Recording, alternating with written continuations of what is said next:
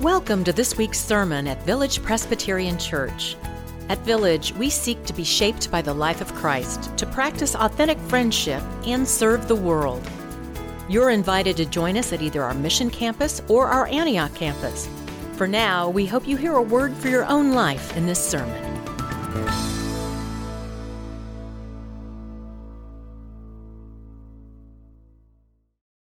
Good morning. Our scripture lesson this morning is from the Gospel of Matthew, chapter 6, verses 5 through 15. Let us pray. O Lord our God, your word is a lamp to our feet and a light to our path. Give us grace to receive your truth in faith and love, that we may be obedient to your will and live always for your glory. Through Jesus Christ our Lord. Amen. And whenever you pray, do not be like the hypocrites, for they love to stand and pray in the synagogues and at the street corners, so that they may be seen by others. Truly I tell you, they have received their reward. But whenever you pray, go into your room and shut the door and pray to your Father who is in secret, and your Father who sees in secret will reward you.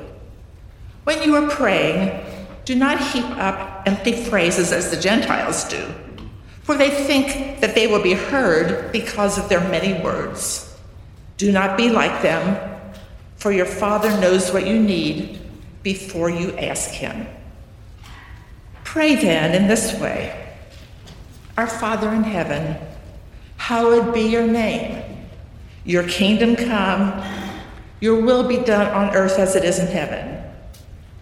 Give us this day our daily bread, and forgive us our debts, as we have also forgiven our debtors. And do not bring us to the time of trial, but rescue us from the evil one. For if you forgive others their trespasses, your heavenly Father will also forgive you. But if you do not forgive others, neither will your Father forgive your trespasses. The word of the Lord. Thanks be to God.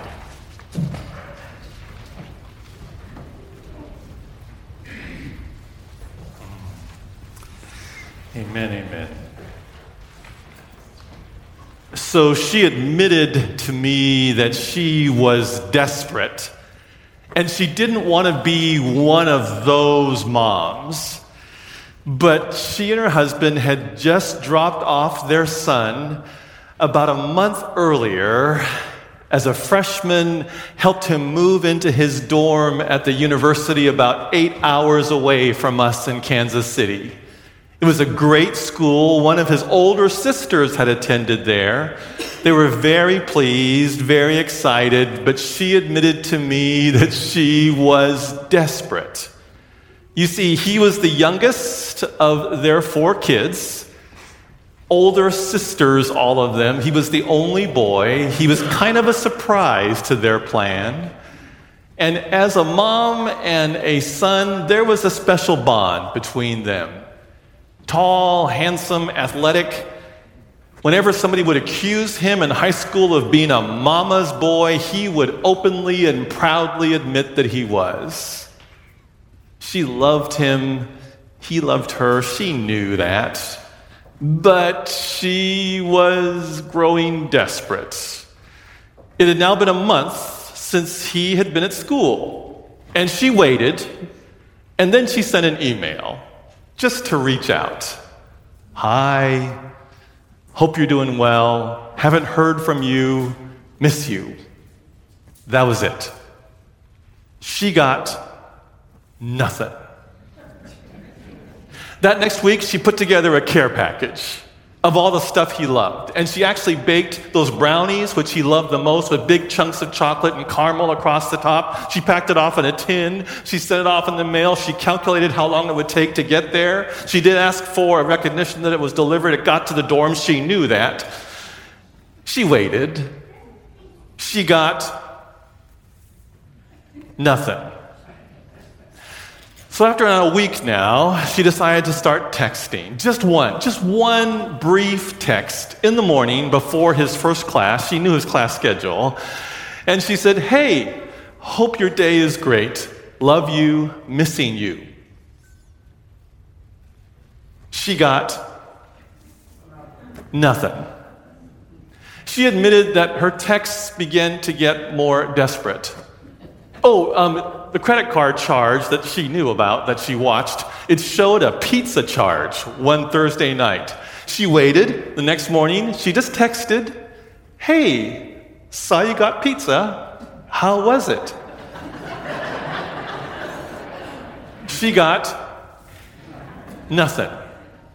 Finally, at the end of that week, she lost it. She admits that she lost it, and she texted, "Are you alive? Text 1 for yes, text 2 for no." 48 hours later, bing, 1. She told me, "I know he is doing exactly what he's supposed to do. He's beginning to form his identity apart from his dad and me and his older sisters, but by golly, Rodger, I'm desperate. I just want to hear from him." That's all she said. I just want to hear from him. At its heart, that's exactly what prayer is. God does not need us to pray for God to be God. God is, after all, the God of the universe. God does not need us, but God, in some of God's wisdom, desires a relationship with us. God just wants to hear from you, and that's what prayer is. It's really simple. It's just a relationship with God. It's just engaging God in a conversation. It could be a written prayer, it could be a sung prayer, it could be a silent prayer. God just wants to hear from us. God just wants to know that we know that God is with us. It may not surprise you, I pray a lot. I pray all the time. Hey, for the almost 2 years that I was serving as the interim site pastor there at Village on Antioch, the office where Pastor Anna is now, it overlooks the entryway to the preschool there at Village on Antioch. And I would look out my window at about 8:50 or so when preschool was starting, marvelous preschool at Village on Antioch, just like we have here in the Mission Campus, and we have at 99th Street, the Child and Family Development Center. I began to recognize folks that would bring their kids. There was this lovely, older adult, South Asian Indian grandmother. She always had these beautiful saris, the dress of Indian women on. Even when she was wearing a thick coat, I could still see the sari underneath her coat. She had the hand of her granddaughter, a gorgeous, little, beautiful, brown-skinned girl, and she had a bag, snacks or whatever it is. And she would always bend down, this grandmother, and kiss her, and her granddaughter would kiss her, and they would hug. And I would stand there and watch this lovely ritual, and I would say, "Oh, Lord, bless this grandmother, bless this granddaughter. Thank you for their love for each other." I recognized after a while a young man, young father. He was always in scrubs, those green scrubs. So he worked in a hospital. Not sure if he was a physician or an LPN or a PA or a nurse. Anyway, he had twin boys, little guys, and I liked them because they both had Teenage Mutant Ninja Turtle backpacks. And because they were little guys, the backpacks were almost as big as they were. And they would sort of waddle going down the steps, down the lawn, and he would bend down and hug them. I ended up calling them the turtles because they looked like turtles, because they were little guys and they had these big backpacks. I liked watching when he would come pick them up because one of them would run with his backpack bouncing to his dad, and the other, like a turtle, would just sort of waddle over to his dad. And I thought, wow, look, Lord, even as twins, they're still showing their personality differences. I'd pray for them. Lord, bless that young man. Bless these boys. Bless their household. Keep them healthy. Keep them safe. I pray all the time. Some of you know this. I'm an early riser. I just tend to get up. I go to bed, usually by 10, and then I'm up by 4:30. I read a psalm every day, every morning, and then I pick up this, which is our prayer list. We do these twice a week. Grateful to Pastor Sally Wright, grateful to Pastor Melanie Hardison, to Linda Alley, our coordinator. They're scattered around the church. You can pick them up today if you want to. By name, I pray through this list every single morning. If you're on this list, about 4:30, 4:45 this morning, I pray for you by name. I pray all the time, just talking to God. I was guest preaching at Ock Bay Presbyterian Church called Chapel by the Lake. Mendenhall Glacier empties into a lake. That's the lake, Chapel by the Lake, Ock Bay, Alaska. The whole front of the church, this whole front of the church is just glass. And you see the Mendenhall Glacier and you see a lake. And I was facing the glass, getting ready to preach, and this eagle came and swooped down over the surface of the lake, picked up a huge trout that was still wriggling in his talons, and he went to a tree. We could still see the tree and the eagle as he had breakfast during worship. I'm getting ready to preach. And I remember sitting there saying, "Oh, really? God, no one likes a show off. Just stop." And I could hear God saying, "That wasn't showing off. That's just what I did, Rodger. It's just the way it goes. I pray all the time. Talk to God all the time." So, I know. An amazing Sunday. Kind of a surprise to some of us. Back-to-back Super Bowl wins. Yeah. And then Tuesday night here, an amazing 75th anniversary celebration. And then a powerful Ash Wednesday. And a parade. Oh, golly. And then a mass shooting. The second one of the year for the Kansas City area. And an amazing woman, Lisa Lopez Galvan, loses her life. Hey, we find out this, right? That apparently it was an argument that started between two teenagers, and they pulled out guns. As they're running away from each other, they just start shooting at each other indiscriminately. 22 people go to the hospital, 9 of them children. Okay, let's just be clear. In any society, even this one, that values in our founding document the right of our citizens to bear arms, in any society, having teenagers have access to guns is unacceptable. In any society, having teenagers with access to guns is unacceptable.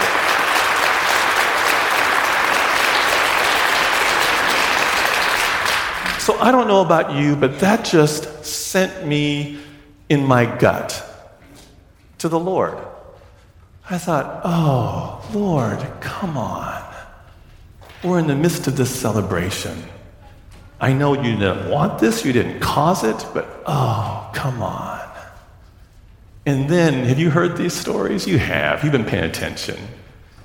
And then these stories start to emerge. So Lewis Smith is the third. Lewis Smith III. So he goes by Trey Smith, right? He is 6'6". So I'm 6'2", so he is 6'6". He is 351 pounds. So he's this and this to me, right? Take me again, and that's Lewis Smith, right? Trey Smith. He's a right guard for the Chiefs. So you know this, those shootings that began happening at the end of the celebration. Chiefs and players and friends and family and staff and guests are leaving the huge stage in front of Union Station. Trey Smith is suddenly being moved by our officers. Thank you, Jesus, for our peace officers and for their care for us, risking their lives every single day for us. He said he's moving by guards and saying, "Go, hurry up, go, go." And so they push him back into Union Station, and he says they end up in a closet with 20 people. I'm thinking that must be some closet with 20 people and Trey Smith, right? On his way there, he sees a little kid in front who is moving too slowly. He says he picks up the guy and says, "You're with me, buddy," and he takes him into the closet. He said James Winchester, who is our long snapper, right, he's also there, and he's also calming people. He said, Trey Smith said, he'd been wearing this WWE, this World Wrestling Federation, like this fake, right, championship belt all through the parade that day. He said in the closet there was a little guy and his dad, probably a different one, I guess, from the one he picked up, who was frantic, who was panicked. And Trey Smith hands him this WWE Championship Wrestling belt and says, "Hey, buddy, you're a champion today. You don't have to worry. Nothing's going to happen to you. You're going to be okay. I've got your back. You're a champion today. Nothing's going to happen to you. I've got your back." I know thoughts and prayers. Really, just thoughts and prayers. Come on. But here's the thing. You find out later in an interview with KCUR, Trey Smith explains that he has grown up in church all of his life, that his mom and dad took him to church all the time. And he said when he was playing for Tennessee in college, he had a health scare. The blood clots were developing in his body. It would have ended his career for sure. It could have ended his life. And he said, I learned in those moments, you have to walk by faith and not by sight. He quotes 2 Corinthians, you walk by faith and not by sight. His language, he says, I know this, that as I'm praying, that God is acting. God is taking care of me. He said, when I think about how I believe and what I believe, for me, just thinking about my journey and my story, I know God is a part of all of it. When I think about my journey and how I believe, I know God is a part of all of it. Prayer always starts with thoughts. And by the grace of God, then it leads to action. The Dalai Lama, who is the leader of Tibetan Buddhism in the world, he's famous for saying many things. Among them, he says this: be careful with your thoughts, because your thoughts lead to your words. Be careful with your words, because your words lead to your actions. Be careful with your actions, because your actions lead to your habits. Be careful with your habits, because your habits form your character. And your character is your destiny. Be careful with your thoughts, because your thoughts lead to your words, and your words lead to your actions, and your actions lead to your habits, and your habits lead to your character, and your character is your destiny. Friends, our destiny is the life that Jesus Christ offers to us. So in these Lenten days, I urge you to renew your life of prayer, whatever it takes. Be in relationship with God. God yearns to hear from us.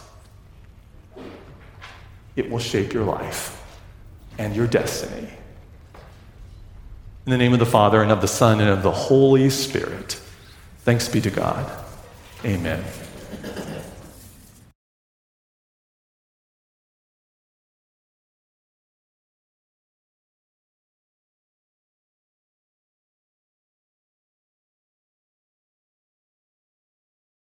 Thank you for listening to this week's sermon at Village Presbyterian Church. Learn more about us at villagepres.org, and we invite you to join us again next week.